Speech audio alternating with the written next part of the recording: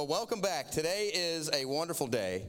I mentioned Pastor Clint is feeling a little bit better, but I'm back up here again today. So if you're a guest, try again next week. Maybe. No, it's really quite an honor and actually quite humbling to be up here. And people always ask me, are you ready? And I'm like, no. This is such a rich book, the book of John. We began it last week in the beginning. Chapter 1, verse 1, which says in the beginning, great place to start. And we were introduced to Jesus.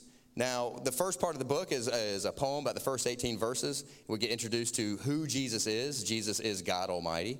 And we talked about that last week, and of course we'll talk about that again today. And I did give you a spoiler alert last week for the sermon, so I'll give you another spoiler alert for this week's sermon. It's about Jesus. So in case you were wondering, we will be talking about Jesus. Now, in this first part of John, we're also introduced to John the Baptist. And John the Baptist, not to be confused with John the Apostle, who wrote this book, he's the forerunner of Christ. He's the one that was put forth before Christ to pave the way, to let the people know that Jesus was coming. And this week, we get to move on from that. And last week, the main point was Jesus is God. And I will say that's always a main point. And I'm going to make that point again today. But as we move on, we'll dig into a little bit of John the Baptist and who he was as well, and the importance of his ministry.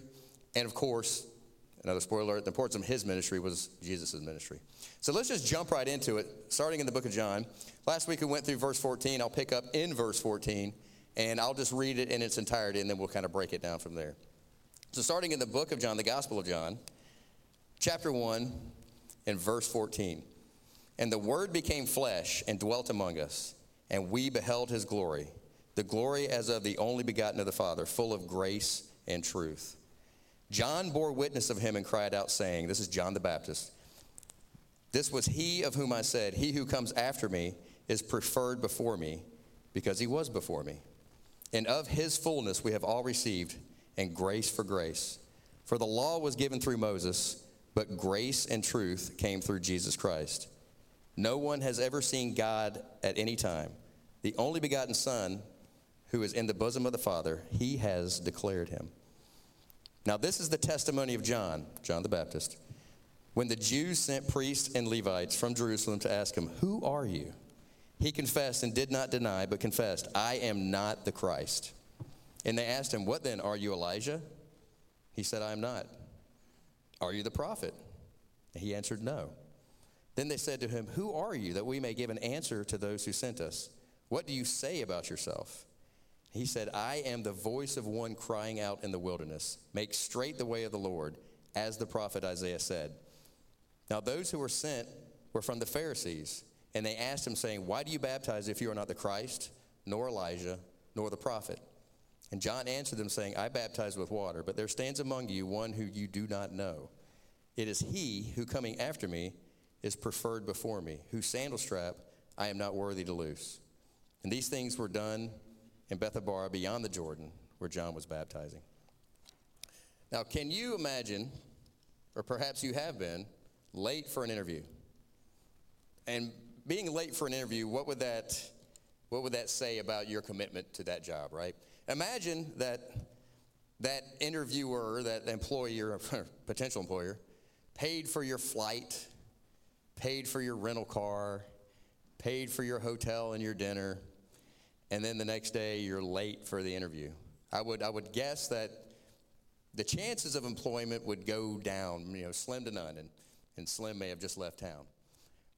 That feeling is the exact feeling I had about 20 years ago, waking up about 7:30 in the morning in South Windsor, Connecticut, after flying out there on a job interview. I'd called ahead, called for a wake-up call. That didn't happen. I set the alarm on the little, this is pre-Hey Siri, wake me up at 7 o'clock. That was before that time. Apparently, I set the alarm for PM and not AM. Has anybody ever done that? Yeah, you remember those? Yeah. Siri doesn't make that mistake, I don't think. But at any rate, that was the feeling I had waking up at 7:30 in the morning in South Windsor, Connecticut, looked at the clock and said, I have an interview in a half hour, and it's a 25-minute drive, and I'm under the covers. I got out of bed very quickly, did not take a shower. I'm a relatively clean person, so that's okay. Jumped into the white shirt, tie, pants, jacket, just wet my hair down and put some goo in it and got it going and headed out, put my stuff in the bag, got in the rental car, and took off. And as I'm driving the speed limit down the road, I realized, I look in the mirror, I'm like, I haven't shaved in a couple days, and I need to shave. So I'm fishing for my little bag in the back to get my razor out and dry shave on the way to the interview. And which, if you guys have ever done that, you're a tough dude, because it's rough. And of course, this is also before the time of, hey Siri, take me to whatever address, or, Waze. I have a little sheet of paper with a printout on where I'm supposed to go. And as I'm looking at the piece of paper, looking, okay, I get off on this exit, and I'm dry shaving in the mirror, I cut myself right here underneath my nose, and I was bleeding like a stuck pig. And, of course, there's nothing in the car to hold it back, so I'm reaching my bag and pull out a shirt, wiping it off my shirt. I look at the directions. I'm like, that's the exit. Oh, no. Next exit, 8 miles, and I'm already feeling like I'm about to be late. 8 miles up the road, turn around 8 miles back, about 15 minutes extra. So I'm like, this is not turning out good.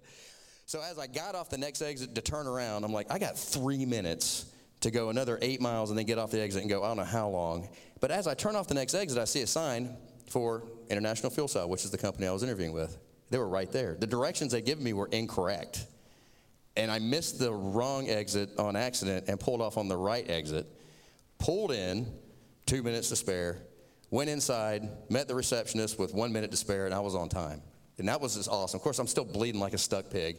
And she sees me come up to actually she asked me to keep talking because she said I had a really deep southern accent. And I was like, I'm from Florida. I have a non-regional dialect. She's like, oh, no, you don't. Keep talking. So I went up to the counter and said, I'm here for the interview. And she goes, okay, great. She goes, oh, don't worry. Don't be so nervous, because she saw me. I was like, out of breath after driving really fast, and I've got my nose bleeding. I'm trying to hold it. She's like, she thinks I'm nervous, and I got a nosebleed. I'm like, no, I just cut myself shaving. I didn't tell her I cut myself shaving on the drive over, doing 90 miles an hour, 55 miles an hour, whatever. Yes, I spud. Sorry, I did repent for that one.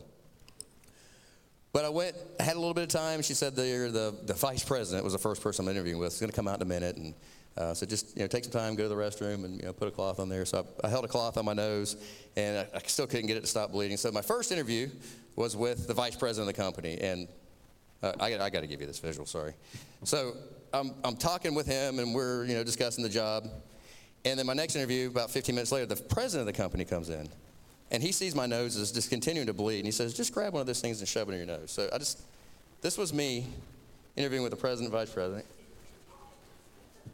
for about 15 or 20 minutes,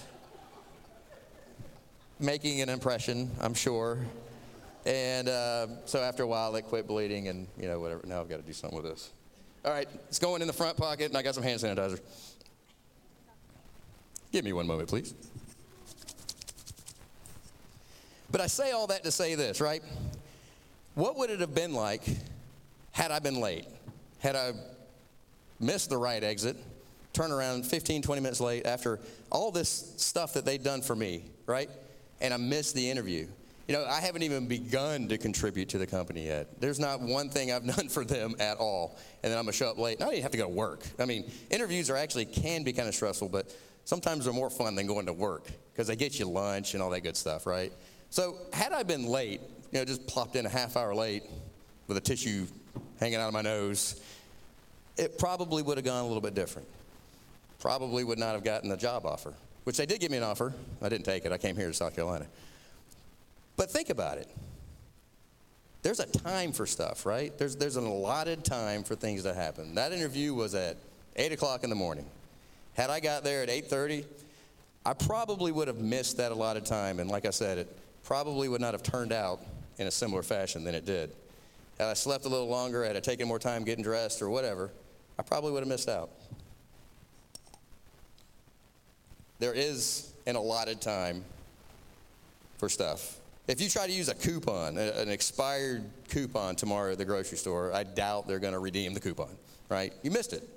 As Pastor likes to say, if you missed it, you missed it, right?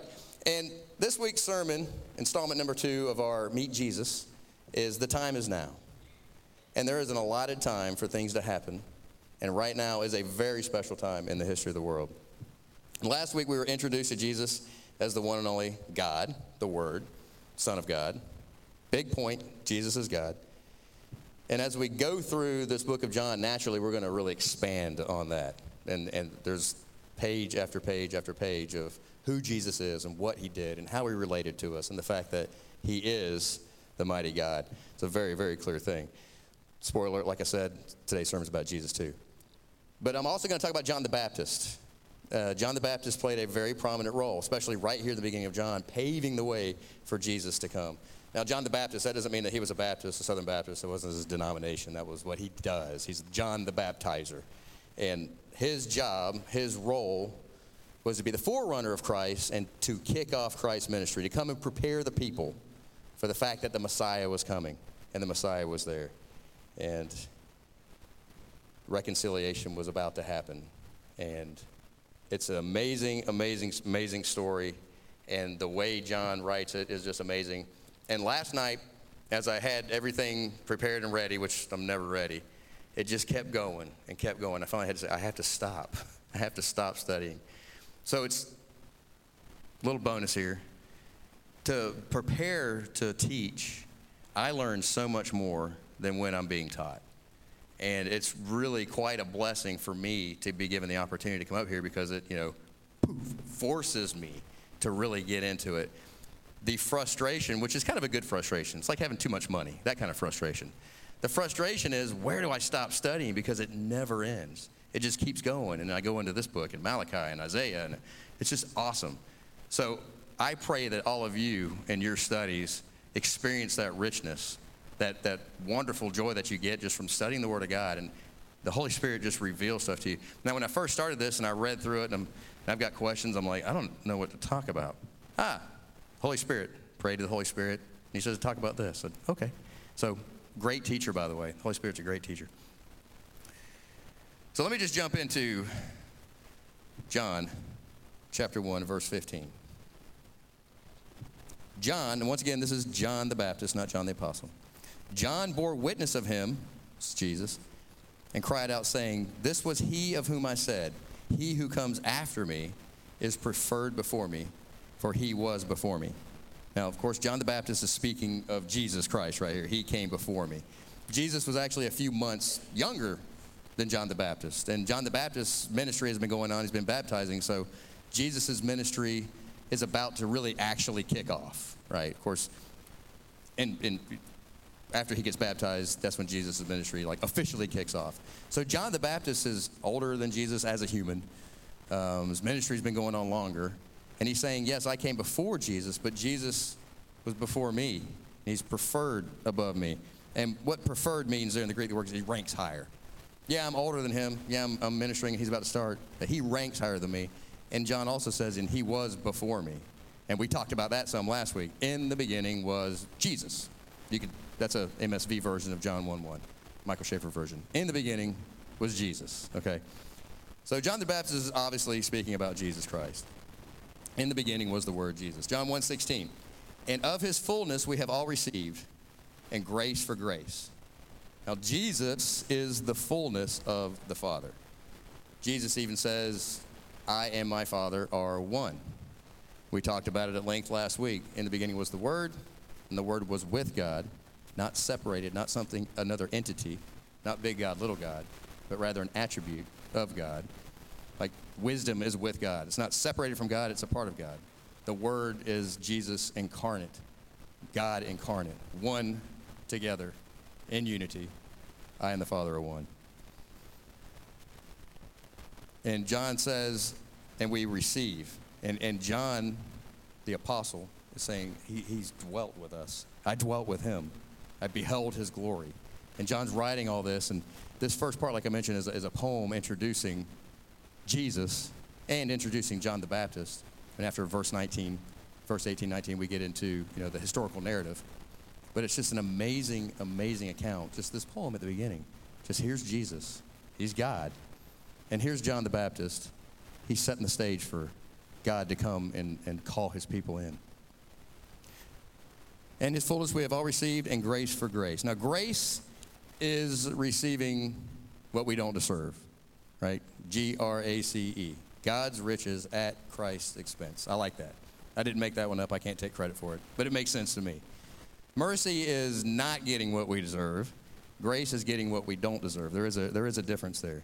Now, the Greek phrasing for grace, charis, anti-charis, what that means is, it could be translated grace upon grace, or grace in replace of grace, meaning this everlasting grace that just keeps coming and never stops.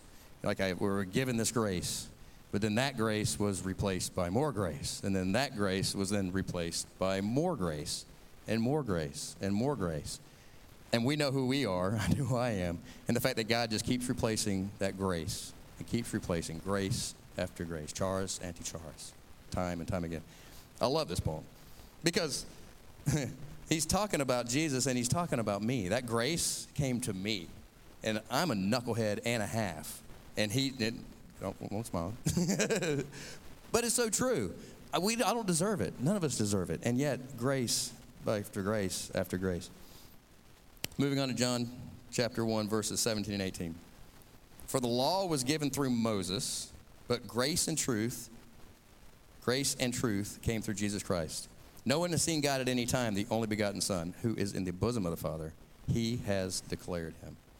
Now, Moses' ministry, if you remember Moses, the Ten Commandments, he brought the law. And the law is there to show us that we cannot follow the law. The law was there as our taskmaster to say, you can't do it. That's what the purpose of the law is. Now, if anyone can actually follow the law, 100% follow the Ten Commandments and do everything right, well, welcome to heaven. But guess what?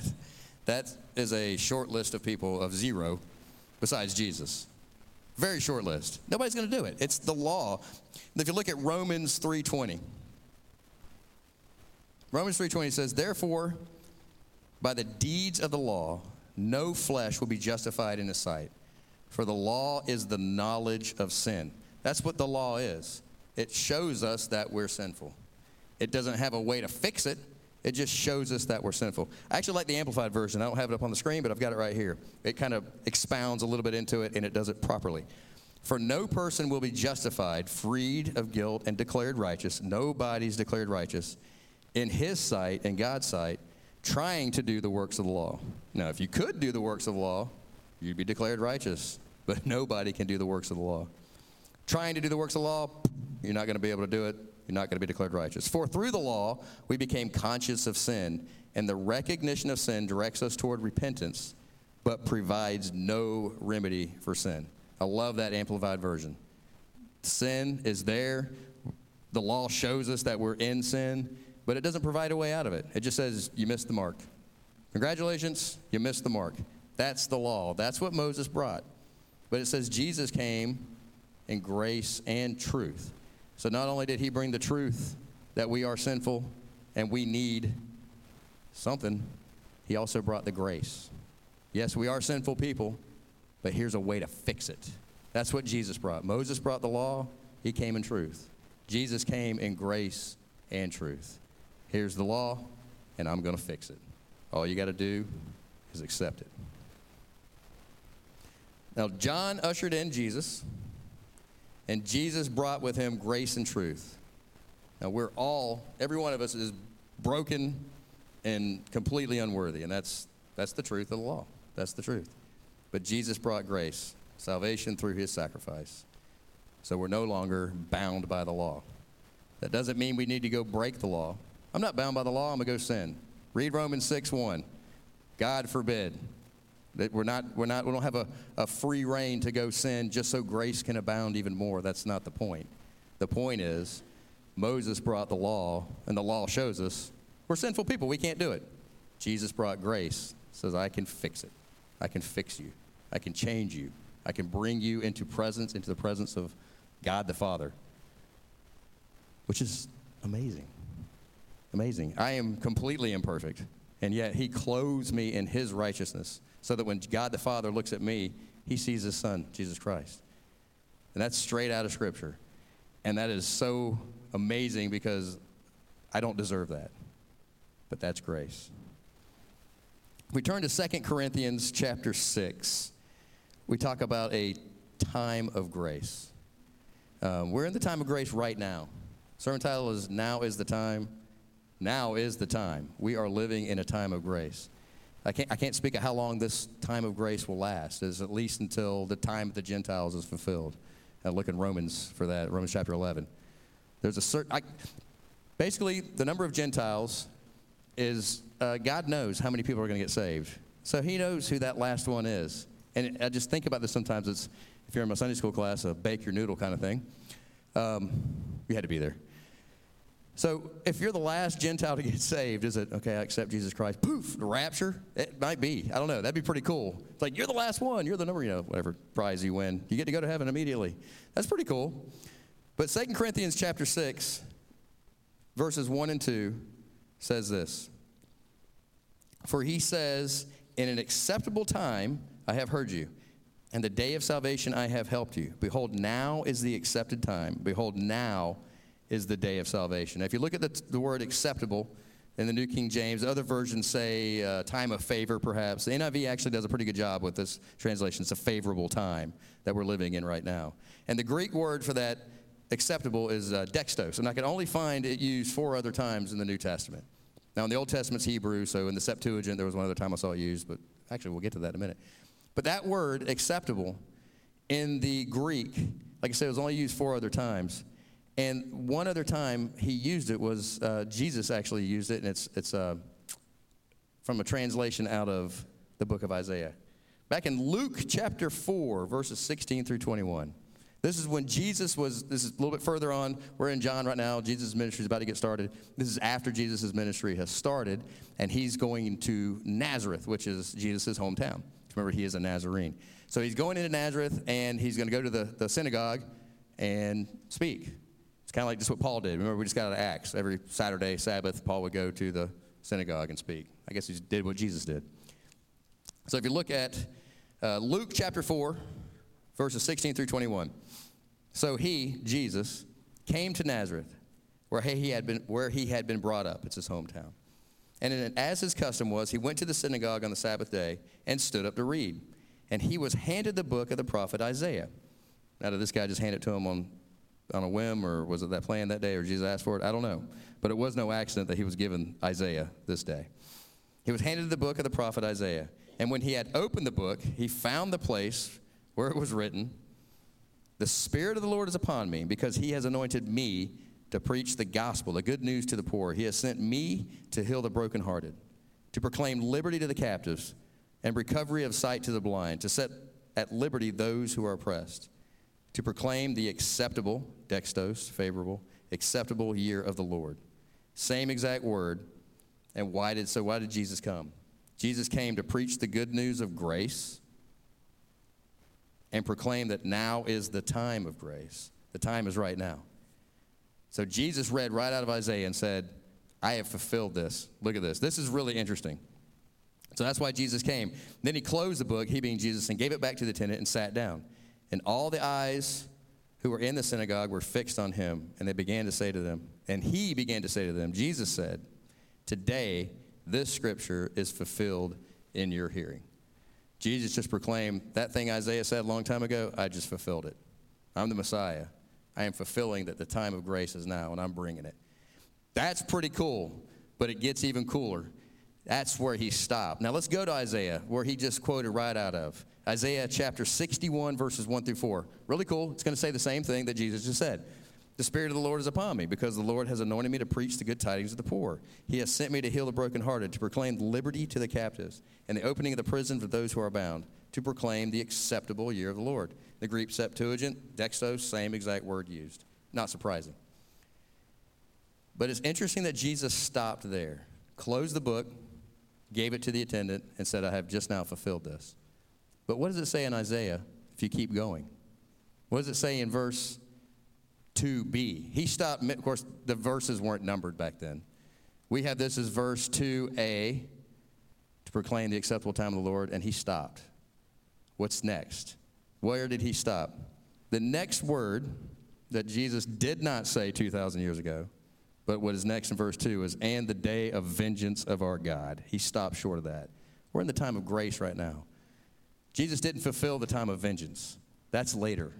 That's coming up, I don't know when, not too long, I don't think. But right now, we're in the time of grace. He stopped short of that verse for what he was fulfilling that day. So like I said, this tiny day of vengeance is future.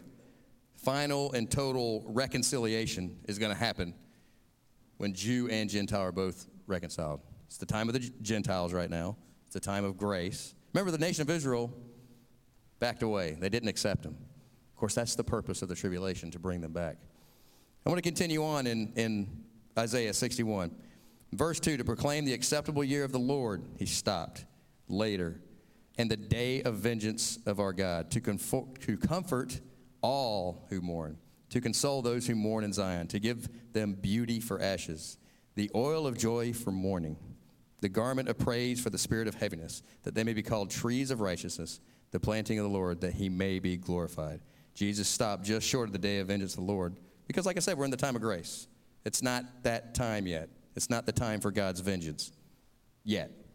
The Jews were looking for the Messiah to come and kick out the Greek, kick out the Romans, and take over and be their earthly ruler and bring down vengeance and justify them and be that ruler that is later on in Isaiah.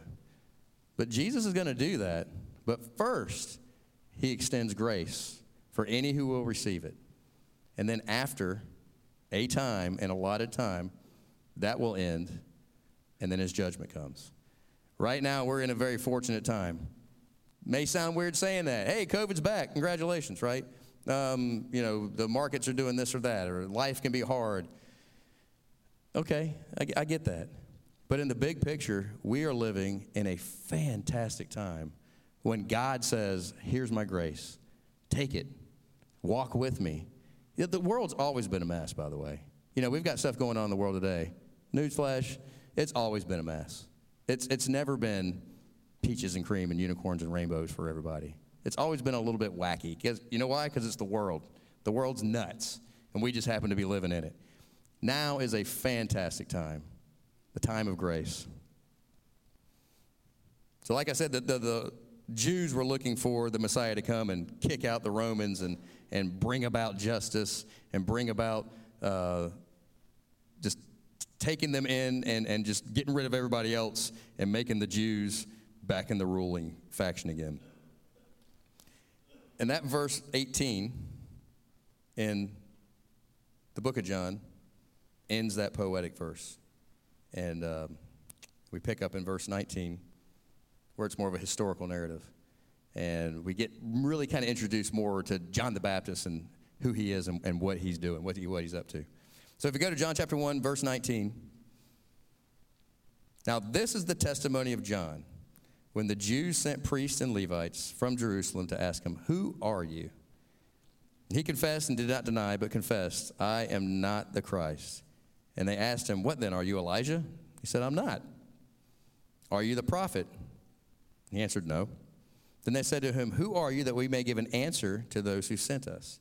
What do you say about yourself? And he said, I am the voice of one crying out in the wilderness, make straight the way of the Lord, as the prophet Isaiah said. Now those who were sent were from the Pharisees, and they asked him, saying, why do you baptize if you are not the Christ, nor Elijah, nor the prophet?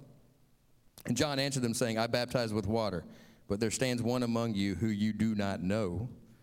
It is he coming after me, is preferred before me, whose sandal strap I'm not worthy to loose. And these things were done in Bethabara beyond the Jordan, where John was baptizing. Now, we got a little bit to unpack here.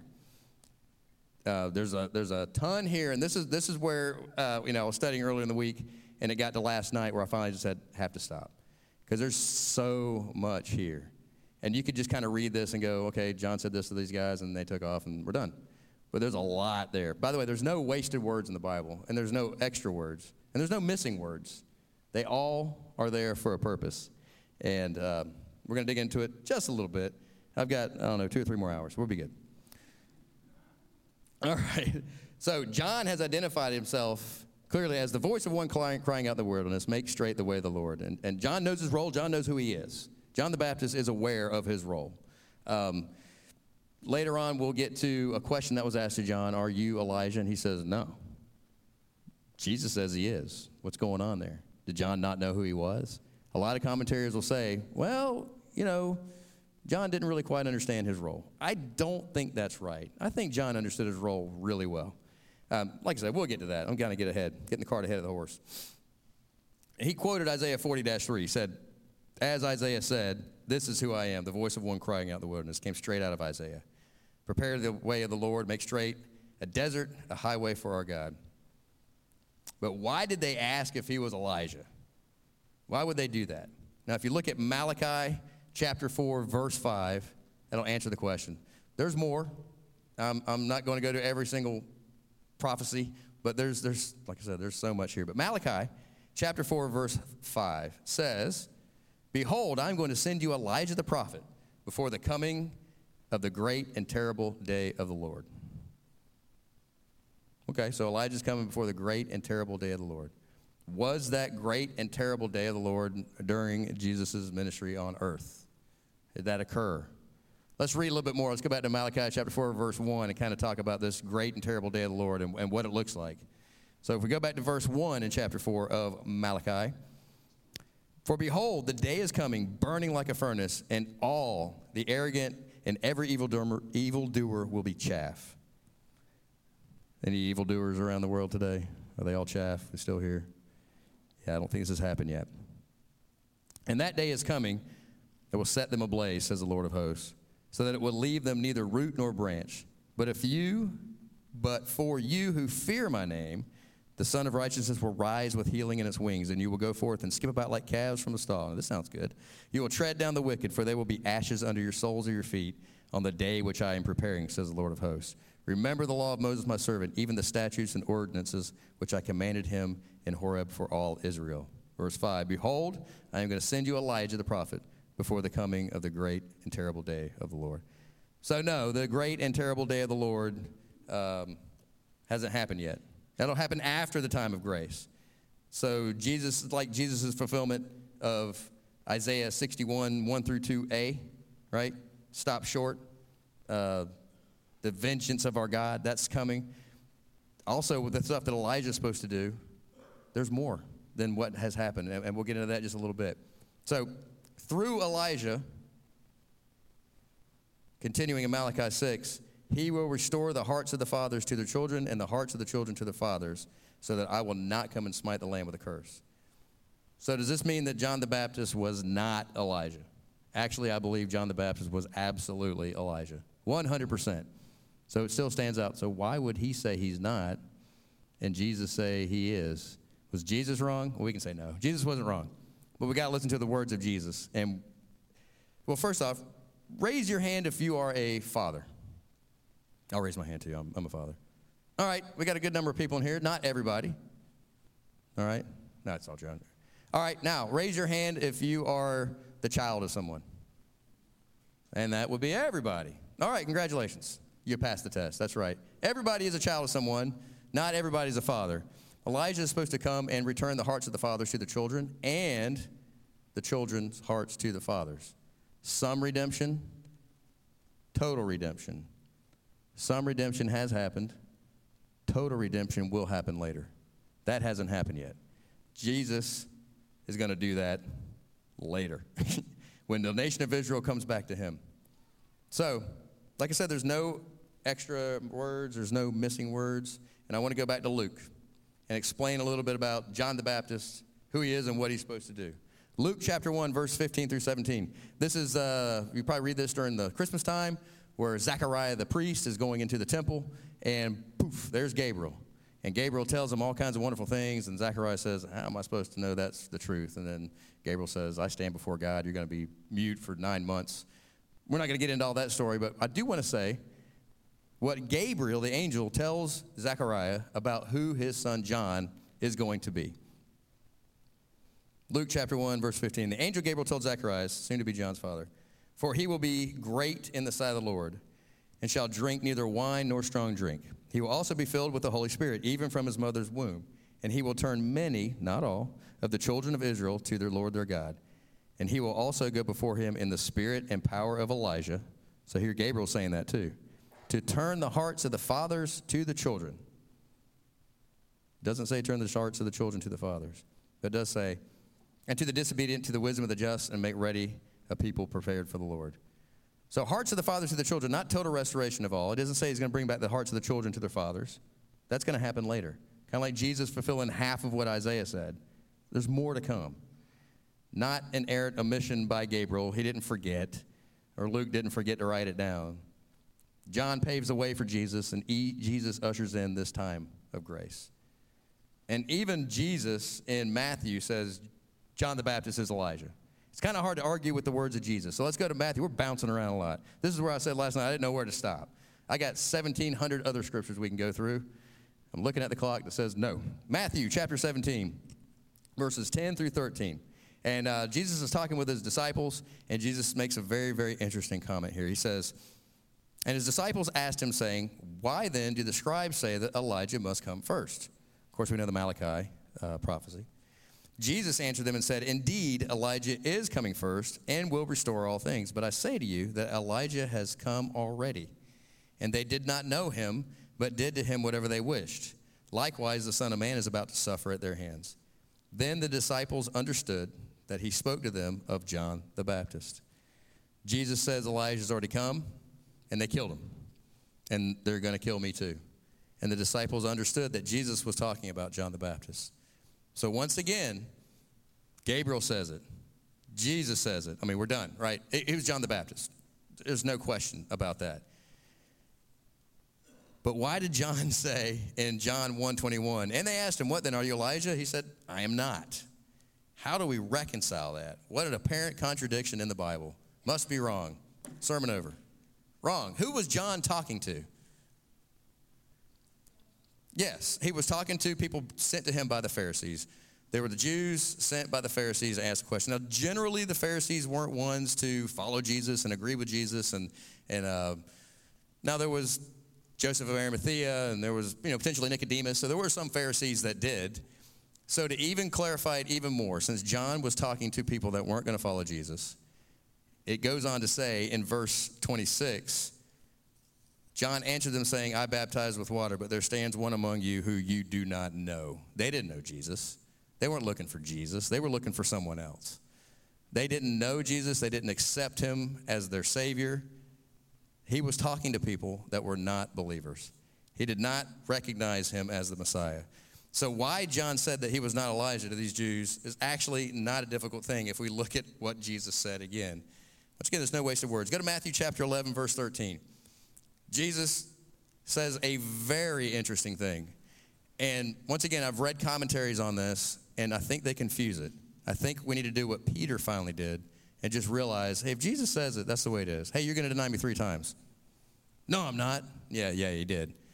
Hey, Peter, I'm going to wash your feet. No, you're not. Yeah, he's going to, right? What Jesus says is going to happen. And if we look there in Matthew chapter 11, verse 13, it's a very, very interesting choice of words that that Jesus used. Jesus, speaking of John the Baptist, said this, for all the prophets and the law prophesied until John. And if you are willing to receive it, he is Elijah who is to come. He who has ears to hear, let him hear. Now, when Jesus said, he who has ears to hear, let him hear, he's saying, listen up. Listen to the words that I'm saying. If you're willing to receive it, he's Elijah. Now, why would he add that in there? Why would he say that? Well, if constitutes like a choice, an if-then, right? He didn't just say he is Elijah. He didn't say he isn't Elijah. He said if you're willing to receive it. The people that Elijah was talking to were not willing to receive it. They were not receiving Jesus Christ as Messiah. They did not receive Elijah or John the Baptist as the forerunner of that Messiah. So when they asked him, are you Elijah? No. You're not willing to receive that? No. Because Jesus said if. You think about it, what does if mean? If you're willing to receive it, or if you're not willing to receive it. If you're willing to receive it, he's Elijah. If you're not willing to receive it, he's not. And that's kind of difficult to explain or understand, but if you think about it this way, if you're willing to receive Jesus' grace, he's your Savior. If you're not willing to receive his grace, he's not your Savior. He is the Lord of all, and he wants to save all, but he gives us that free will to make that choice. If you're not willing to receive it, you don't have it. If you missed it, you missed it. And even though the world seems to be upside down and flipped sideways and spinning too fast, we are living in the time of grace. Jesus the Messiah has come, stopped short in Isaiah 61, verse 2, and said, this is the acceptable time of the Lord. to receive grace. Judgment of the world's coming later, but we're in that time right now where the time is now. If there was ever a time, now is the time. If you're already a Christian, just step into this book here and get to know Jesus better and walk with it. And it's a glorious, wonderful life. Difficult? Absolutely. If you're not a Christian, life's difficult. So what do you expect, right? But at least you have that joy, that knowledge, that hope. And when I say hope, I don't mean, I hope so. It's a no-so hope. It's like the actual definition of faith. In Hebrews chapter 11, verse 1, it mentions what faith is. And so many times people think faith is some mystical thing that, I sure hope this happens, even though there's no proof of it, and it's just because I want it. Well, that's not faith. Faith is the substance of things hoped for, as it says. The example I always use, and I think it's great, is sitting down in a pew, right? Who checked that pew out before you sat down? Who walked in there and just like, that thing might be strong enough, and then sat down? No, you had faith in it. You've done it before. You've done it hundreds of times. You just plopped down in it because you knew it would sustain you. That's how it works with God. You test him. Well, let me rephrase that a little bit. You can put him to the test. Don't go test God. That's a sin. But when he says go do it, and you do it, and you realize it held me up, then you do it again, and it holds you up again, and you do it again, and it holds you up again, and then you do it your own way, and you fall down. Oh, then you do it his way, and you sit down and hold you up. A time and time and time again. That's faith. That's that substance of things hoped for, because you've done it time and time and time again, and God continues to hold you up and sustain you. And then when you do it your own way, you fall down again, and you realize, I am such a knucklehead because I keep doing that. I just need to trust God. That's actually really what faith is. It's not some mystical thing that we just, hey, I'm going to jump off this cliff and live. No, you're an idiot. Don't jump off the cliff. Have faith that you'll die if you do that. Don't do that. But it's not really a mystery. Why did he say, no, I'm not Elijah? Because they weren't willing to accept it, just like Jesus said. All we got to do is read the words of Jesus and apply them. It's that easy. I've seen so much confusion on this verse. John the Baptist was Elijah because Jesus said it. John the Baptist told those knuckleheads that he wasn't Elijah because they weren't willing to accept it, like Jesus said. I'm willing to accept it. Here's Elijah. Done. That's it. There's really no more debate. That's what it says in the Word of God. I think we should just accept it and move on. I think it's pretty simple. Just what the Bible says, just agree with it, and life gets really good. John the Baptist ushered in Jesus. Jesus ushered in the time of grace, and that is right now. So God took on flesh so that we could become partakers of the divine nature. Divinity, God reached down to humanity. He became man so that we could partake of the divine nature. He bridged that gap. Here we are down here, and here God is up there. Big chasm between us. Absolute perfection. Big pile of knuckleheads, right? Big chasm, big chasm. That's what Jesus did. He took on flesh, came in and related to us, and offers us grace. Jesus is God, absolutely, 100%. Jesus loves you. Jesus, like Joey said last week in the Catalyst, one thing we learned as there's stuff we know about Jesus that we didn't know the day we were saved. Hey, Jesus is not out to get us every time we do something wrong. God isn't just waiting up there with that lightning bolt. You messed up, pow. He extends grace. And there's a balancing act there. Like I said, well, I'm not going to sin just a whole bunch because there is that grace. That's where Daddy will, and you don't like that. I don't either. It happens from time to time. Do I mess up? Every day.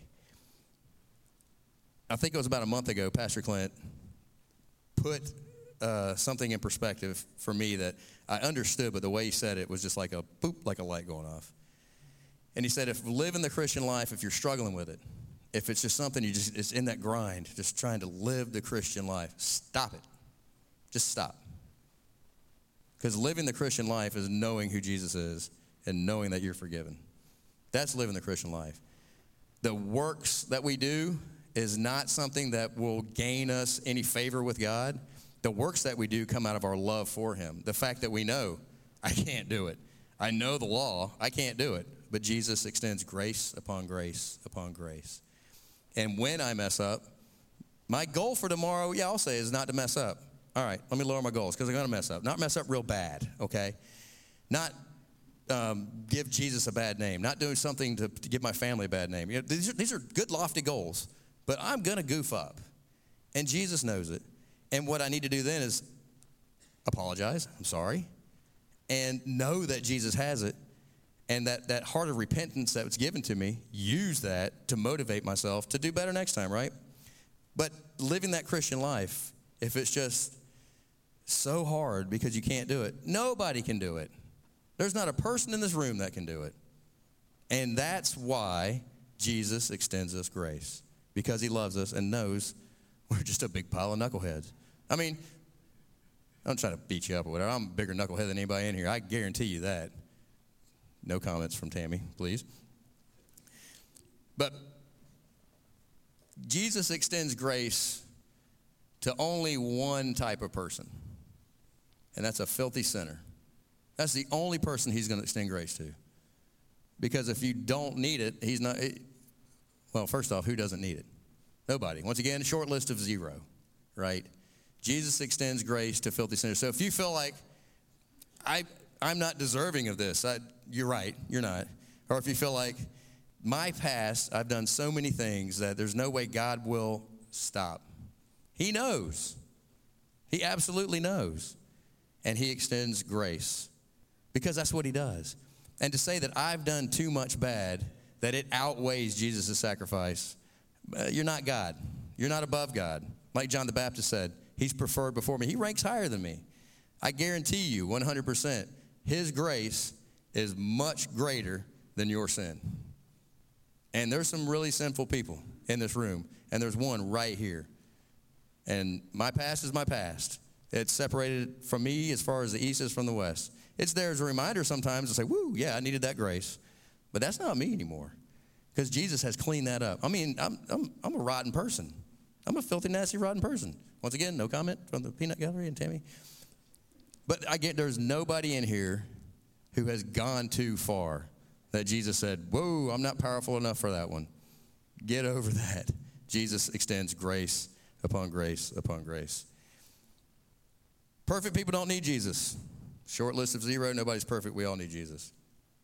But he comes full of grace and truth. We're all broken and unworthy, and that is the truth. But Jesus brings us grace, and now is that time of grace. From the time that he came into this earth and started his ministry to that great and terrible day of the Lord, which is sometime in the future, now, today, is the time to receive that grace. Pray with me, please.